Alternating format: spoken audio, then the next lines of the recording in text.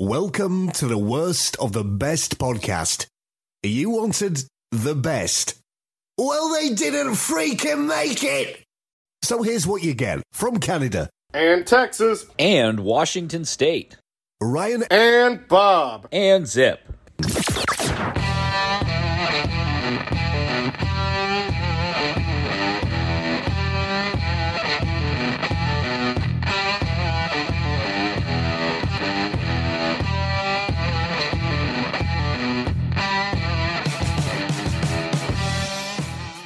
Welcome to another episode of the Worst of the Best podcast. I am your host, Ryan. With me today, we have a two-time returning guest hosts, Bob and Zip. Zip was here just recently on the show, but Bob, why don't you reintroduce yourself to the masses?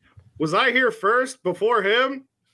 I think when we both first came on to the show, I think I invited you as a duo because of your podcast, but I think Zip couldn't make it. And then Bob was like, I don't know if I want to come on the show by myself. And I convinced you to come on and you did a great job. Do you remember the topic? It was a Texas serial killer. It was like haunted something. It was Halloween themed, I think. It was a Halloween thing. Oh, wow. Another Halloween something haunted. Today. It's my deal. And we have a returning guest co-host, Zip, who every time I see you, Zip, you're losing either weight or facial hair. So now you are... It's like that Stephen King thinner. Yeah, it's like thinner. I'm just going to keep disappearing. That is something that can sound bad in a different context. It's like every time I see you, you just keep getting thinner and losing more hair. Yeah, I'm fine. I'm not doing chemotherapy. You know who you look like a little bit? The actor... Please, God. Tom Sizemore. I'll take it. Sure. It's not bad. The eyes. I'm gonna Google. I don't remember. Is he one of the guys in Saving Private Ryan? Yeah. It's been a lot of. I could see this. Just a little bit of that doppelganger, and of course, Tom Berenger. And of course, Bob looks like Mario, so it's all good. He's got more of a Wario thing going on. Oh, to be honest, this mustache is. The thing is, my fiance loves it. She literally tells me not to get rid of it, and I beg her to let me get rid of it, and she says no.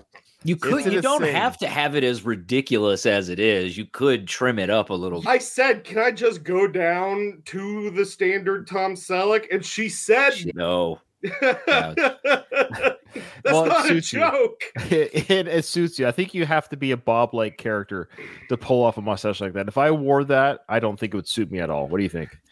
Yeah, you would look like somebody in a sketch comedy bit trying to be like, I'm a character. Like when Elon Musk played Wario on SNL. Oh, yeah. All right. So, of course, Bob and Zip were the co-hosts of the awesome show, No Redeeming Qualities podcast. And I missed that show immensely. You guys were in my ear every week for years. You're missed. I still like to believe it's not over. That one day you'll come back on the air. The only way to get you back on it is to have you on my show when my brother Jason can't make it. This is actually, I think, probably the longest time that Bob and I haven't recorded something together in probably, 10 years? Yeah, at least 7. Yeah, look at my show, bringing you guys together. Look at that. We hate each other outside of the show. Ryan gave me, I believe, $3,000 to do this show. You weren't supposed to say that on the air. Now Zip's going to ask for double. I only got $2,000. All right, well, guys, I really am honored and thrilled you would be a part of today's show. And it is a Halloween episode. Of course, we're recording this on Friday the 13th, but this will probably be out in about a week, closer to Halloween date. But so this is a great day to record. And Zip, we'll start with you. What's your overall feelings on Halloween as a time of the year? What's now or past? It's not only the holiday is great. It's just, at least when I was living in Texas for the vast majority of my life, it was just a pleasant weather time of year as well. The heat started to break, not quite cool yet, because it's the opposite problem of what you hear like people in the North talk about with their Halloween costumes. Like Jerry Seinfeld said that he was Superman. Right. He had to wear a jacket over his Superman costume. It's true. It's the opposite problem in the South because you sweat to death based on your costume selection. Love Halloween. Love the traditions. Love the time of year. It's candy, costumes, spooky stuff. What's there not to like unless you're like a fundamental Christian? Then I could totally see tons of stuff to not like about it. trunk or treats. I got a lot of opinions. trunk or treat. Is trunk or treat a thing in Canada, Yes. Ryan? Yes, Yeah, it is. that trunk or treat seems like I can understand that suited in the for frozen Canada. tundras of Saskatchewan or Calgary, where it's like everybody get together. It came from more rural communities would do it because a lot of those places, the houses are too far apart, the weather is too dangerous, there's no street lights, so it makes sense to do it. But then the suburbs started doing it. And that's when it was the conservative evangelicals that ruined it. Because 9/11 ruined trick-or-treating. It did. You know? It ruined 3,000 people's lives and trick-or-treating. But most of all, Ryan, you were already pushing 40 when 9/11 happened. How dare you? You were done trick-or-treating. You were done trick-or-treating. 9/11 was 22 years ago. I'm not that old. Come on now. Come on. It was a long time ago. It's weird. I know. Is Halloween different in Canada? Do the kids say like trick or treat, please, sir? No, actually, Halloween's a lot of fun here. Well, Bob, I'll answer that after you go first. Though, what was your Halloween experience like as a kid or as an adult? Do you enjoy it? Man. Bob, tell him the big difference with you with Halloween. I was born on it, baby. That's my birthday. Yeah, that's right. I forgot. I got a giant Halloween tattoo, and I get one every year. And dude, I'm obsessed with it. I might have a Halloween or Universal Monster themed wedding. So we'll see. His house, his fiance keeps up Halloween themed string lights year round. Oh wow! Or not year round, but you put them up like after you. 4th of July, which is way too early. Spooky season starts the day after the 4th of July because it's the next holiday after the 4th of July. That's absurdity. People who bring it out September 1st, that's too early. That's true. Isn't there a veteran holiday in between then? Before Halloween, Labor Day, I guess, is the only real holiday, yeah. There we go, Labor Day. I would say the earliest, personally, I'm one of those people that it starts October 1st. Christmas I'm the same way. Starts December the day 1st. After Thanksgiving, blah, blah, blah. But the earliest is September like 20th because it's like autumn. Once like officially autumn hits, you can get away with your Halloween Day decorations stuff. Like? It's boxes. Yeah, some boxes. Servants with their hands held out. So to answer your question, though, regarding Canada, it's a blast up here. We love it. We celebrated it pretty hardcore. I was born and raised in the Pacific Northwest for you Americans, like right above Seattle. So we always had mild Halloweens, maybe rain, but that's it. Never cold or too cold to trick-or-treat, costumes all the time. So we're lucky that way. And we did the fireworks. That's a big thing, too. Like, we're big with fireworks. That's fireworks? Yes. So for Halloween? That's a new one. That's awesome. Are they like Halloween colors, or are they they're just what you would like cherry bombs, firecrackers? I was going to say, wait, do you mean the blow-up ones, or are you talking about, like, displays? Okay. Both. Okay. Oh, I could see the Devil's Night aspect of that. It's more of that. So when you were a teenager, especially back in my age, because like Bob pointed out, I'm a little bit older. So back in the late 80s, early 90s, when I was a teenager, we'd have Roman candle wars, cherry bomb wars, people losing fingers, being chased by the cops, that kind of stuff. So those are quote unquote, they are illegal. And so we spend half the time blowing up mailboxes, run away from the cops. And my mom who's listening, don't listen, Mom. So that kind of stuff. Yeah. So it's a lot of fun. So we definitely was never to cause harm to people, but sometimes people got hurt when we were fooling around, if that makes sense. So yeah. Did they sell goblin insurance? Yeah. Oh yeah, we're still insured even if we mess up. How popular was the Jason Voorhees costume in Canada? Because of the hockey mask. People quit wearing that style of hockey masks like 50 years ago. It was a long time ago. Yeah. Yeah, that's like that's a very old school. Yeah.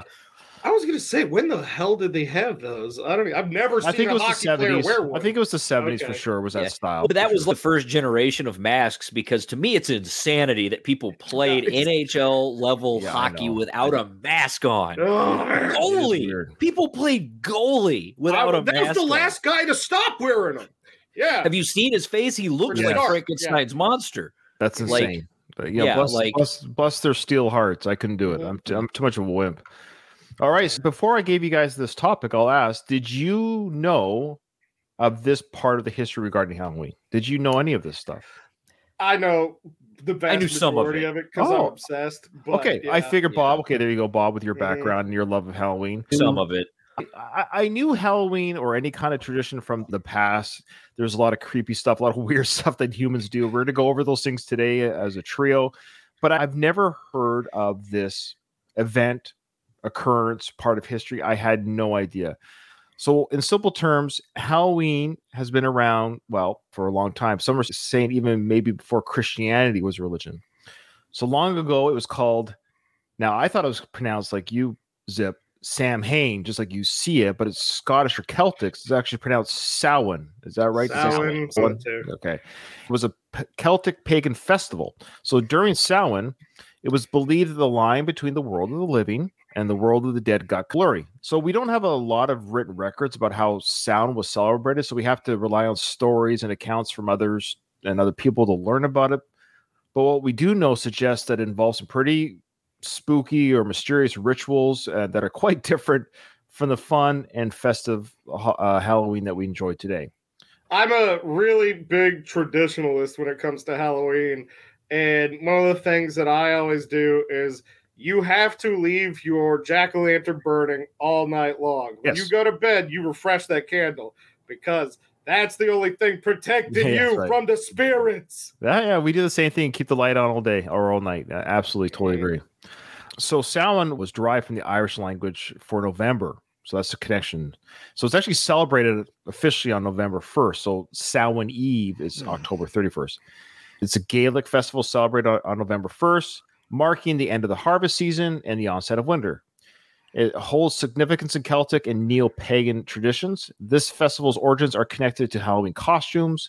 It was a time when the Celts celebrated the beginning of winter and the new year, and today it remains an essential part of the history and the traditions that underlie Halloween. I can't believe I didn't know this. Yeah, as much as I've enjoyed Halloween, I know it's called All Hallows Eve. That was derived from this. I just, again, didn't know it was a Celtic tradition. It's because the Catholic Church essentially was like, all you Irish people, we'll let you keep this one thing, but we're just going to call it something different so you can shut up. Yeah, it's actually similar with a lot of the Easter traditions with the continental European pagans. The same exact concept of like, you're going to worship Christ. We're going to do this in Latin, so you have no idea what we're telling you, but we're just going to throw crosses on all your crap, and we're just going to slide on in there. All right, so what we're going to do here, folks, is we're going to reveal or talk about 10 traditions that came from Samhain that bears some resemblance to maybe what we're doing today, or at the very least, things that were done possibly back then. I know it sounds vague, but you'll hear what we're talking about because obviously there's some things that are not practiced today, but you'll see some connections of what we do today. And I think for the worst pick, I had a couple ideas. We could say, for example, maybe the worst atrocity could be a worst pick, or there's one on here that I think is going to take the cake. I'm not going to say what it is, but I was thinking that too. Zip. But the problem with that one is it's almost too easy. So I was also thinking another criteria we could do is which one do you think is the worst carried over, the one that doesn't carry over as well in today's modern Halloween as it does back then. So whatever your criteria, it doesn't matter. It's all independent. So for this one, I'm going to give you guys carte blanche. Whatever you think is the worst of the 10. And then you just say why you think it's the worst. It could be the most atrocious, the worst transition to modern Halloween, or the one that's the most not believable this actually happened. Any reason you want to make it the worst. And when you get to your worst, don't say it during the reading, Zip. Don't say it during the reading, Bob. Remember, save it for the end. So when you talk about it, that's what the audience waits for. They can't wait. Let me just clarify this so I don't screw this up at the end and look like an idiot. That's too late. I'm picking what? It's in the name, the worst of the best. I thought this was the best of the worst. What show am I on? Okay, I'll pick whatever is the worst of something. Bob, you've got number 10, though. You want to go ahead with that one? I do. And we're going to talk about what they did with their monarchs and how they buried them. Ish. All right. So in the Irish bogs, there are these preserved bodies that have been discovered, and they look almost exactly the same as when they were alive, even though it was hundreds of years since they died. The preservation is because they're covered in a thick layer of black peat, which is also the name of that weird racist Santa Claus from the Netherlands. And I was going to say Black Pete was a guy who bought scrap metal out of my yard when I lived in the country. Black Pete's the guy who won't get out of the counter doing his scratch-offs. He's everywhere. Ah, dude, great guy. He's also buried with these old monarchs. Wow, he's everywhere. So Black Pete, it's what makes scotch taste like scotch, which is burning rubber. I don't know if you're a scotch guy, Brian. I've had some, but I didn't know that's what gives it the It's peat. They burn the peat, and that's what gives it that horrific smoke flavor. See, this is why I miss you guys on the airways. You guys always had this incredible information about things. You know, if I can't reunite you guys after today, then I have failed as a podcaster. If the fans come together and bag us, then we'll do it. You got one here. Okay, continue with the black peat. Okay, so what these peat bogs do is they prevent their flesh from decaying. It's a type of embalming almost. Many of them not there by chance, because they just found these bodies by chance. Somebody was just in a peat bog and said, oh my God, that man's dead. And it turns out that man has been dead for hundreds of years. They're believed they were part of ceremonial sacrifice. They think that the Celts or Gaels, whichever ones they were, that part of Ireland, that timeline's confusing, that they knew that these peat bogs were able to preserve bodies. That's what they thought. And so they intentionally put their monarchs or anyone of importance there. I know for a fact that they found like some of the best instances or artifacts of ancient like Celtic swords and Bronze Age weapons and stuff because they bury them with it. Really cool thing. It fits with the legends of their ritualistic killings of kings during Samhain. When times were tough, plagued by diseases or famines, the people would blame the kings for their hardships. And that king, because it was his fault, would be sacrificed and replaced, and they would throw that body into the bog with the help of Black Pete. Black Pete would be there with them all the way. Get in there. Too bad we don't have this kind of ceremony for our leaders today. You know what? The economy sucks. Here in the United States, I could think of 435 members of Congress that I'd love to throw in some Black Pete right now. Black Pete's gonna be very busy burying a lot of people. That bog is gonna be filled. Mr. Prime Minister, lawyers. You're going to the bog. See, you gotta head into these old time traditions. Look, things aren't working out. You're the leader. Off with your head. The problem with American politics right now is a lot of these people are already at a semi-dead, quasi-preserved state, being propped up weekend at Bernie style by their staffers in order to keep can't voting. Wait to slip into his peat bog and like some of them wish they were dead. We'd like to welcome as our fourth co-host Tony from the One Big Toilet Podcast. Yeah. Welcome to the show, Tony. All right, I miss him too. Both of you guys. Oh, you guys make me sad. Okay, that's good stuff. I love it. All right, Zip, you got number 9. All right, number 9, the rise of the dead. On Samhain, people believed that the barriers between the world of the living and the world of the dead would become thinner, allowing deceased loved ones to come back to the living world. These spirits often tried to return to their homes. In some places, people were kind to the wandering spirits. They would leave food outside their doors to nourish these passing ghosts, or even leave their doors open, setting up a place for the dead to rest. However, not all spirits were peaceful. According to an Irish legend, when the passage to the world of the dead opened, a creature called Aileen would emerge and set the town of Tara on fire every Samhain. In some places, people were so afraid of these spirits that they would lock their doors and stay inside, fearful of going outside. I gotta admit, if I knew there was ghosts wandering around, I would probably lock door closed. Yeah, door closed, windows closed, boarded up. You got somebody, put it aside, bread and soup for Uncle Charlie to come back. Hey, here you go, buddy. You want some soup? Because it's like feeding stray cats. If I leave food out, the ghosts will just keep coming back. And next thing, I got a whole yard full of ghosts. Great band name too. Yard full of ghosts. Yard full. Yeah, they're a good punk band from the 80s. I like that. Yeah, that's the whole thing with it. Is literally it's like skin between the two worlds. It gets too thin, and saw the ghosts come through. That's part of how trick or treating came, because the kids would just go out and run through all the yards and go, give me that. And that's why people thought the ghosts were actually eating it, because the children would grab it and run to the next one. Yeah, I was going to say that must be the correlation there. A little bit of the doors being open to welcome the spirits, or the like today's kids of don't wreck our house, or you're welcome here. Here's some food. Here's a treat. So they leave happy, and they don't toilet paper your house if you don't give them a treat. Right? Is that what the trick is? The trick was the kids. This was actually after Samhain, a little bit further down the road. Is that kids used to perform, sing, and do that kind of stuff to get their treats. They actually had to do tricks to get treats. British Halloween, or there's something called Mummers Night, and it sucks. And it's something very similar, and it's religious. Mummers Night sounds like an adult fetish. I'm not sure. some of the early stuff for Halloween you hear about up in the Northeast sounds like these kids were horrible. Just the stuff they would do to people, just rip your gate off the hinges and throw it in a ditch and things like that. And God forbid the Detroit Devil's Night. Have you heard about that? Detroit Devil's Night is taking it to a whole other level because they're burning entire commercial buildings to the ground. Oh, okay. I also like the fact that this creature, Eileen, would set this town on fire every so.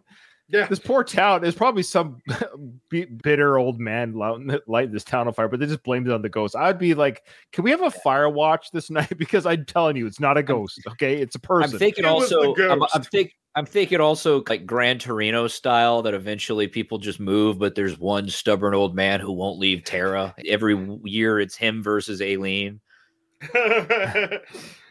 All right, I've got the next one. This is fortune telling. This one's a little bit more subdued than the ones we've just read. So during Samhain, people used to try some unusual rituals to predict their future, often described as spells. Some were quite harmless. For example, girls would hide near a neighbor's house, fill their mouths with water, hold a pinch of salt in each hand, and listen to the conversations.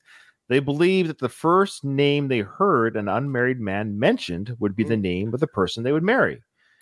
So what I love about this is the guys would know this, and so they're like, "Hey, I think Susie is really hot. I'm going to say her name so I can get her to marry me," knowing that they're listening over beside the house there.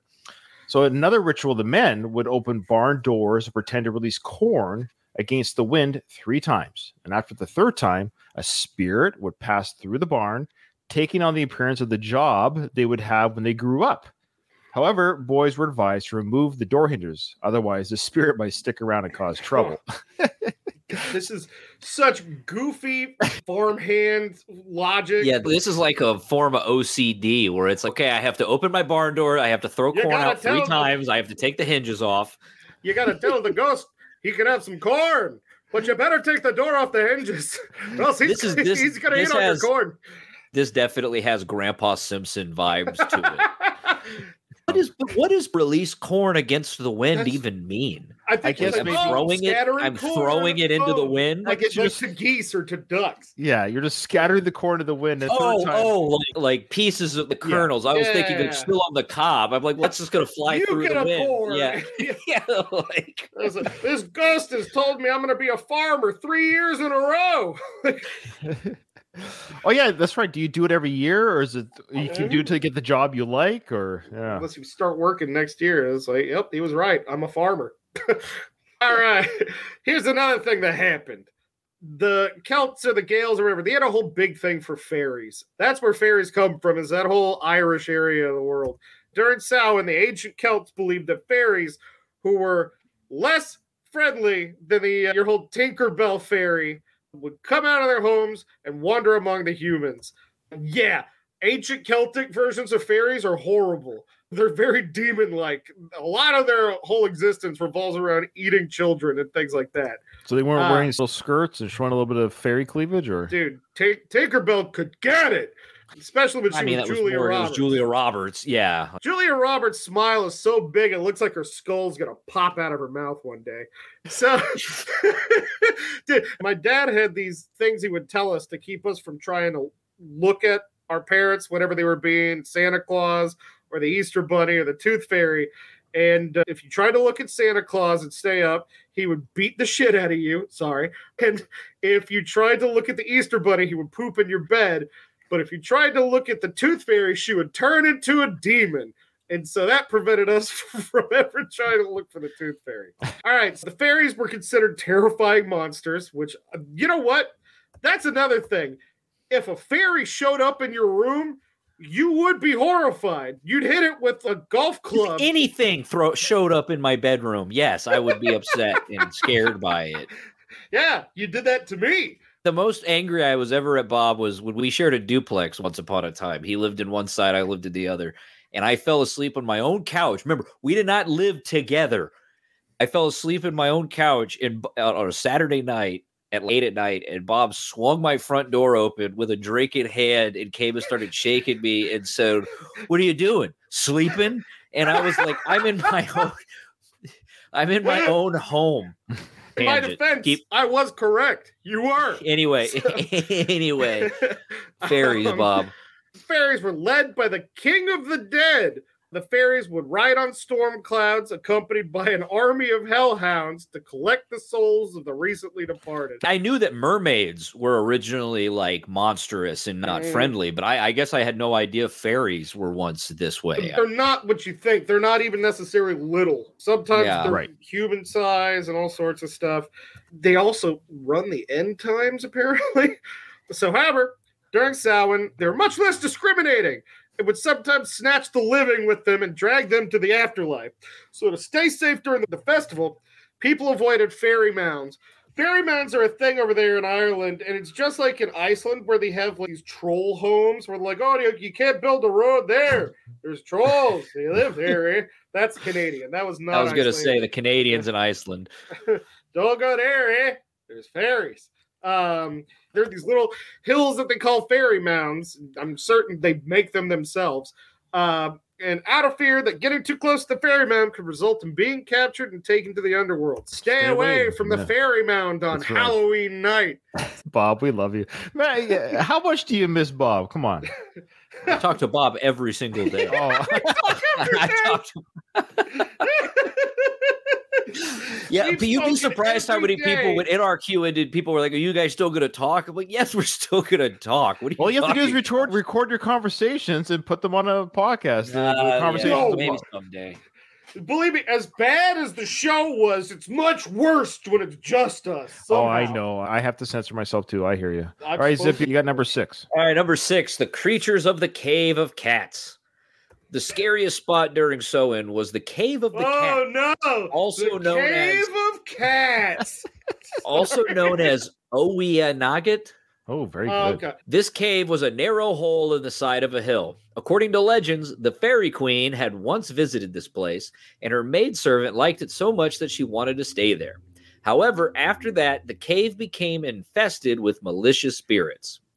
In medieval times, many people claimed to have seen monsters crawling out of the cave.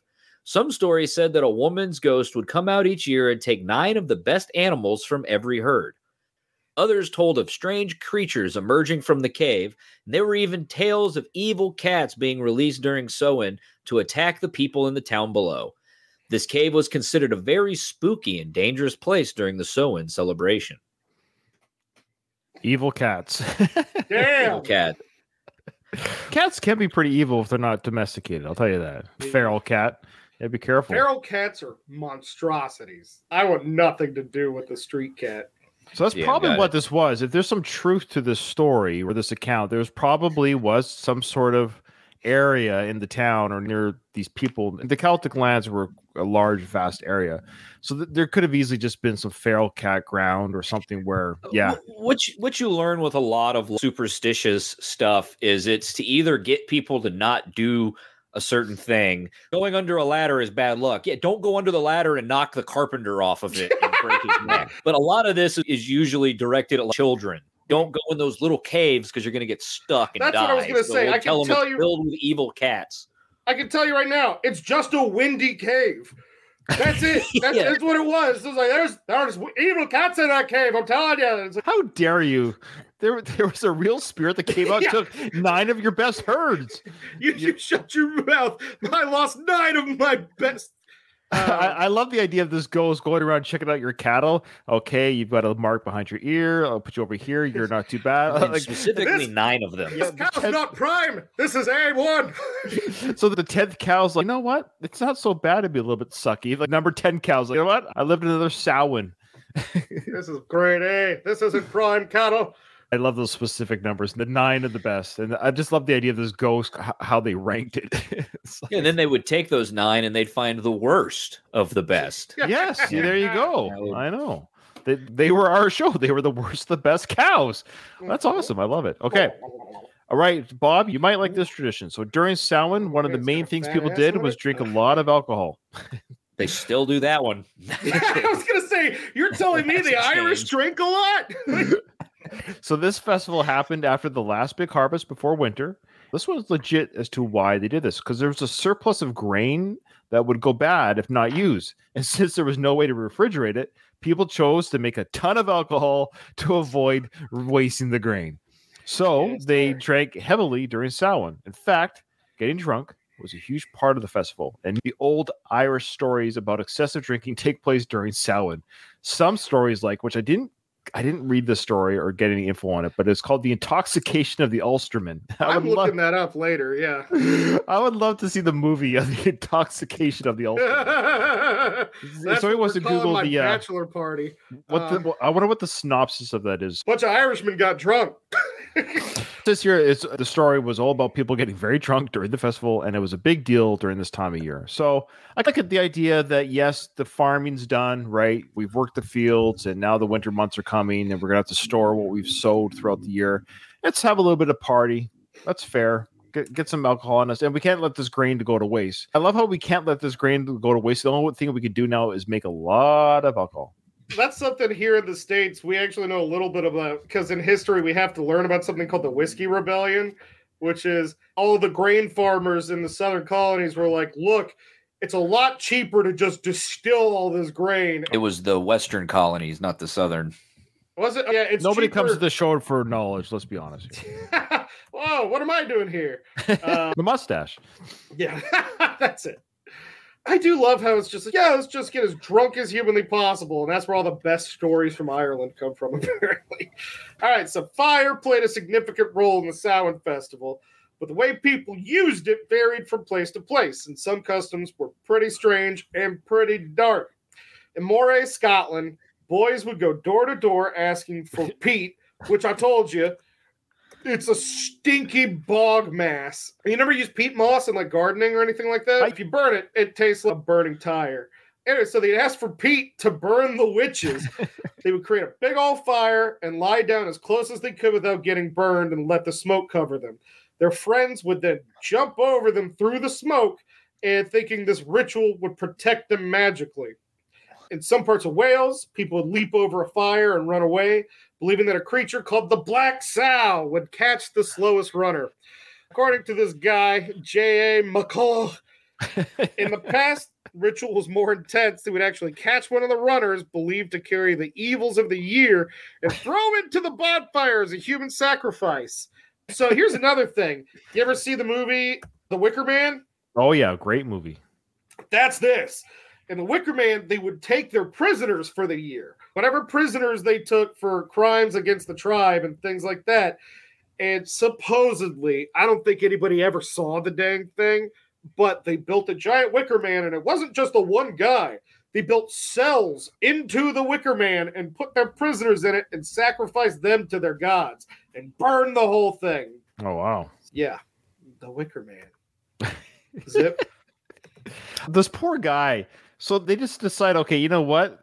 This guy or girl is carrying the evils of the year. Let's just chuck them into the fire. Yeah. I've been good. I've kept my lawn up. Keep yourself in check. Be good neighbors. You're not thrown into the fire as a human sacrifice. How do you determine which one you're going to grab and throw in? Do they all get together and be like, this? Whichever one you don't like. Yeah. Whoever had a nice house that you wanted to take. That's just it. I know. It's like whoever wanted somebody's wife, somebody's house. If Black Pete was gone, I could buy his lot next to mine and expand my whole property out. You can't throw Black Pete to the fire. He's too busy being buried with the monarchs. You got to let him be. Yeah, that's a way to go. I tell you, death by fire. Come on. That has got to suck. They say at least you die of the smoke inhalation first, is what they say. They say that, but it takes a lot of heat to get that smoke going. Oh, yeah. Fire's pretty hot. Last time I checked, it's not cold. That's apparently something they did with some of the witch trials, was they were like, oh, I know you'll die from the smoke inhalation. So we're just going to take some wet bush branches and let it slowly cook you. Ugh. So, all right, who's got the next one? That's you. People dressed up as the dead. Like today's Halloween, people in ancient times also wore costumes during Samhain, but they weren't dressing up as superheroes or cartoon characters. Instead, they dressed up as the dead. They would paint their faces black and put on disguises made from straw, thinking that this would make the wandering spirits believe they were one of them. Some people even wore the skin of freshly slaughtered animals. Samhain was a time when many animals were killed to prepare for the winter, and the start of the festivities was often marked by the sounds of pigs being slaughtered. God. Yay! To protect themselves from the wandering spirits, people would take animal skulls and skins and turn them into scary-looking costumes. Just like today, costumes were a part of Samhain, but they had a more eerie and ghostly twist to them. Have y'all seen any of the traditional Halloween costumes? Oh yeah, you see them. I've seen them online there. Yeah, with the old school costumes of the kids back in the 1900s, like early, like 1920s or 1910s. Oh, that's not even the worst ones. Oh. I saw a National Geographic article where they went to some of those way backwater parts that people forget. No matter what country you're in, there's a backwater part of the country nobody ever goes to anymore, and the stuff is genuinely disturbing. They're all made with like skeletal pieces of livestock and things, incredibly elaborate like reed mats and stuff, and they're really creepy. You should look it up. It's upsetting. So that's partly where this came from. Then the idea that you're wearing real like Buffalo Bill from Silence of the Lambs, you're wearing the skin of your kill on your face and on your head. You got the dad slaughtering the pig, and he hands the head over to the little Billy and says, "Here, put this on, son. Happy Samhain." Yeah. Ryan, do your kids dress up for Halloween? Yeah, we're taking them out this Halloween for sure. The final 3 that still trick or treat. What do you think is the latest a kid should be able to trick or treat age-wise? Honestly, I don't really have a hard age per se, but I think anywhere, I think 14, 15's I think once you start can drive a car, you probably that's about right. If you're driving yourself from house to house, you're too old to trick or treat. Or you're able to, But if a kid's having fun and they're not causing any harm, they are dressing up, then that's fine. As long as you dress up, you're good. Yeah, I did it until I was like 16 or 17 because I used my youngest brother as an excuse. If you're taking siblings with you, that really can add to the time in which you're allowed to do it. Can I just get a little bit of candy too? Can I have a little bit? My pillowcase, please. Ryan, what do your kids put the candy in? A pillowcase? That seems to be the universal. I guess it has been pillowcases. That's all we use. A small child, you use the little jack-o'-lantern the little bucket, the horrible handle. That's like it hurts your hand.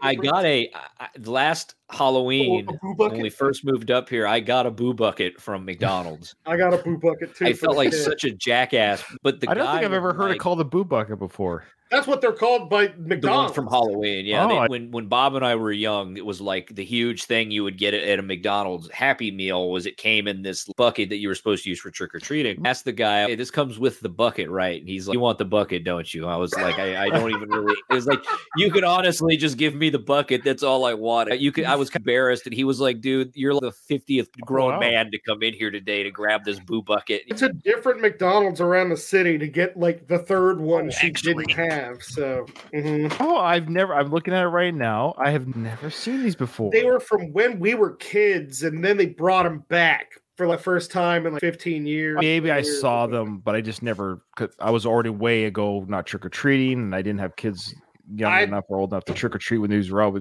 Yeah, that's funny. I need to put it out. We don't really have many decorations for Halloween, so here it is, actually. Oh. There it is. Your Halloween decorations is a boo bucket from McDonald's. It's a singular boo bucket. I got the first one, and I got it for the kid, and awesome. I just put it on the ground next to Mr. Love Muffin because she was young, and I go, "Sorry, it's Love Muffins now," and she cried. Man! All right, so I've got the number 2. But during Samhain and later Halloween, not only did the boundary between the living and the dead blur, but some people also used this time to blur the lines between genders.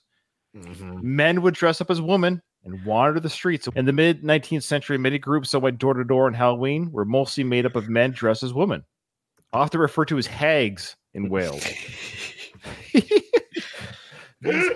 These hags would go to people's homes and ask for food or a place to stay.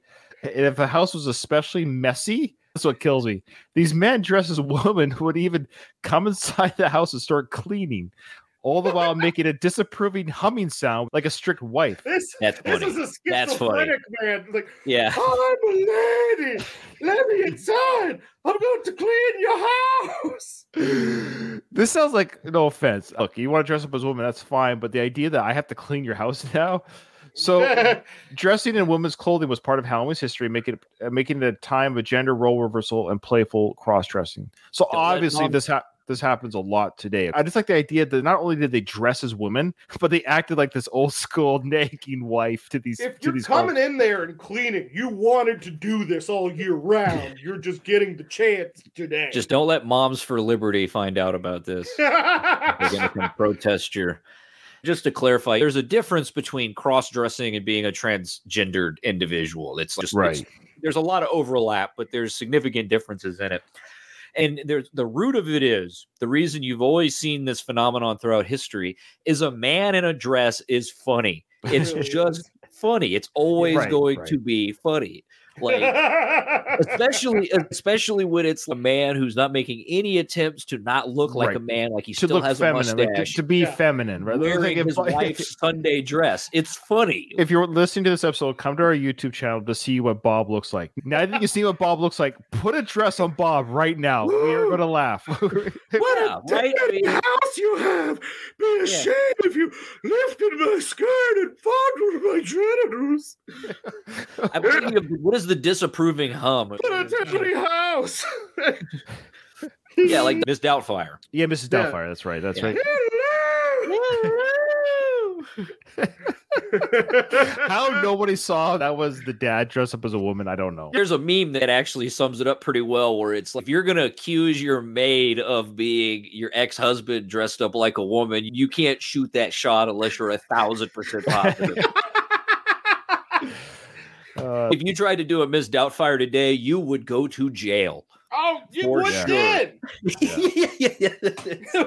kind of I like how his idea of telling people that he's responsible enough to be a part of his children's life was creating an old British nanny character. Don't you see? I've got it all together. That's funny. Anyway, sorry. But again, it's I can see, especially back then, the idea that these men that were working the fields and the farms and also would be silly and dress up as they saw it as women and start nagging these other people in their houses. I would just actually wish to go back in time just to see this event. I just think it'd be a funny thing to actually watch back then. I bet it was very liberating for people, not in the sense of like they wanted to be women, but because people were so buttoned up back then. Yeah, it was probably a lot of fun to get to. Yeah. Those are the funniest costumes when couples switch genders. It's like my fiance might go as Tommy Chong and I'm going to go as Cheech with the mustache. Yeah. Did you ever see Under Siege? When Gary Busey was dressed up as a woman in Under Siege? With Steven Seagal? Yeah. That sounds hilarious. Yeah, so that's the same idea. Just imagine Gary Busey dressed up as a woman. That's exactly what this probably... I'm a lady. Now, have you never seen Under Siege? I have not seen Under Siege. I know that Tommy Lee Jones gets stabbed in the top of the head with a knife. That's the only thing I remember. What about you, Bob? Do you know? Have you seen Under Siege? Okay, never seen a single Steven Seagal movie. Okay, I've seen the one he made with Ja Rule, where they're in the prison. That's the only Steven Seagal movie I've seen. I believe it's called Better Off Dead. Oh, maybe that or something. Movies are what influenced Ryan to join the Navy. Half Past Dead. In case you're wondering, Steven Seagal wears a do-rag the entire time. To cover up his real hair. He's doing it to cover up his real hair. Those waves he's been working on. Anyway, so in the very early days of Samhain, there are stories that suggest it might have involved child sacrifice. According to Irish legends, there was a time when the gods demanded sacrifices during the festival. That's all I've ever heard. It was a big sacrifice day. One legend mentions that people had to give up a significant portion of what they owned, including their food and even their children. Another account written by a Christian monk, which are such a reputable source when it comes to pagan traditions. It's not like they've ever said this exact same thing about every other religion, but they said he talks about a place called Magschlecht. Wow, I didn't know. Is that German? You ask them, dude. They're the ones who put like 4 letters together and they go, this means harumph. Magschlecht, where there was an altar dedicated to a deity named Crom Crunch. Crotch. I think it's crotch or croc. Crom Crunch. I'm going to go with Crom Crunch. Great breakfast cereal. According to the monk, this altar was used for sacrificing children during Samhain. This does sound like such a Christian monk sort of thing. It's like, that altar right there, that's where they sacrifice the babies. So he wrote they would kill their firstborn children amid such sorrow and danger, then pour their blood as an offering to Crom Crunch.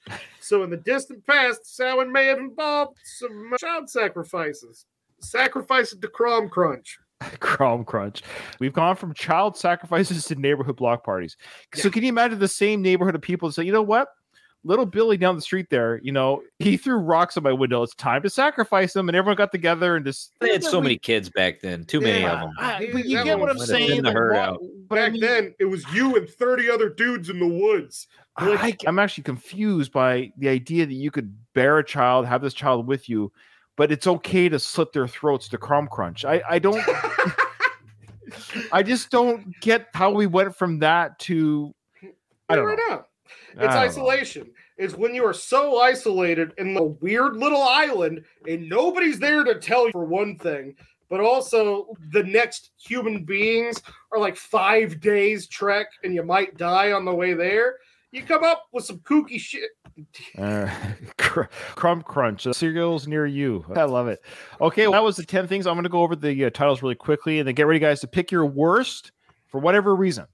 Whatever your reason is. So, okay. Number 10, the killing rituals of monarchs. Number 9, the rise of the dead. Number 8, fortune telling. Number 7, fairies kidnap people. Number 6, the creatures of the cave of cats. Number 5, people drank heavily. Number 4, the black sow. Number 3, people dressed up as the dead. Number 2, people cross-dressed. And then number 1, child sacrifice. So, Bob, what was your worst pick and why? Oh, that's the cave of the cats. Mostly because it's definitely just a windy cave and nothing came of it. Also, somebody definitely got their cattle rustled and were too embarrassed to tell anyone that they got their cattle stolen. So it was the cave witch. She went through it and said, I like that one you can keep. And so yeah, it's the cave of the cats. Okay, I like it. Good reasons too. My worst pick is just because it's so... Even your story there, Bob, makes more sense. But mine, the idea of throwing corn in the wind to see what job you're going to have, I can't believe people even fell for this. The wind, tax accountant. Oh, future monarch of the village, so you can be burned next year. No, I don't want that job. So yeah, I'm going to go with the whispering of the girls putting water in their mouth and pinch of salt and whispering a name, or hearing the men whisper a name to see who gets married next. So that kind of stuff is just a little silly, a little much, and it doesn't really that's quite how fit. You got married. And it also doesn't quite fit in with the whole Halloween part of things of today. So that's Whereas the argument has nothing to do anything with Halloween. Just more of just the spells. I think that's where it falls in because they were described as spells. So with the witches' spells, but that's about it. So that's the kind of the weakest entry with customs with today. Whew. DMV clerk. Oh, shoot me now. Throw me the fire. Throw me the fire if I'm a DMV clerk. All right, Zip, you've got the last one. The obvious one is the child sacrifice, because that's no fun. Sacrifice, really killing the vibe of my party. But yeah, not to parrot Bob, but also I was going to say the creature of the cat cave, because it's to be more nitpicky. It's just saying this vague, there's monsters in it, and they may be cats. He told me something concrete, there's the Cyclops lives in that cave, or it's a cat with the head of an eagle. That would be cool at least. This is too vague. All right, fair. That's fair. Some vague cave with some vague cat-like monster in it. It's going to take an oddly specific amount of your animals. All right, so guys, do you have anything to plug before we close up? I know you're working on something, but I don't know if you're allowed to plug anything yet there, Zip, or what's the rule? I'll just say, I've got a written word project that's going to hopefully come out sometime in 2024, but I can't commit to a date. Sure. So. All right. We miss you on the airways. We're going to have you guys on again. Bob and Zip, an absolute pleasure to seeing you guys and hearing you together. And I hope some of the NRQ listeners are listening to this as well. But with that, remember, in front of every silver lining, there's a cloud. And today, for me, it was the throwing the corn into the wind to get your job. And for Bob and Zip, it was the cave of cats. Yeah, everybody go and check out the old NRQ episodes. And if enough of you come out of the woodwork and create a grassroots following, we'll think about coming back. The best place to find the back catalog is to go to nrqpodcast.com. You can find the old podcast episodes. You can also find some of the fully scripted material Bob and I made. Yeah, that's good stuff.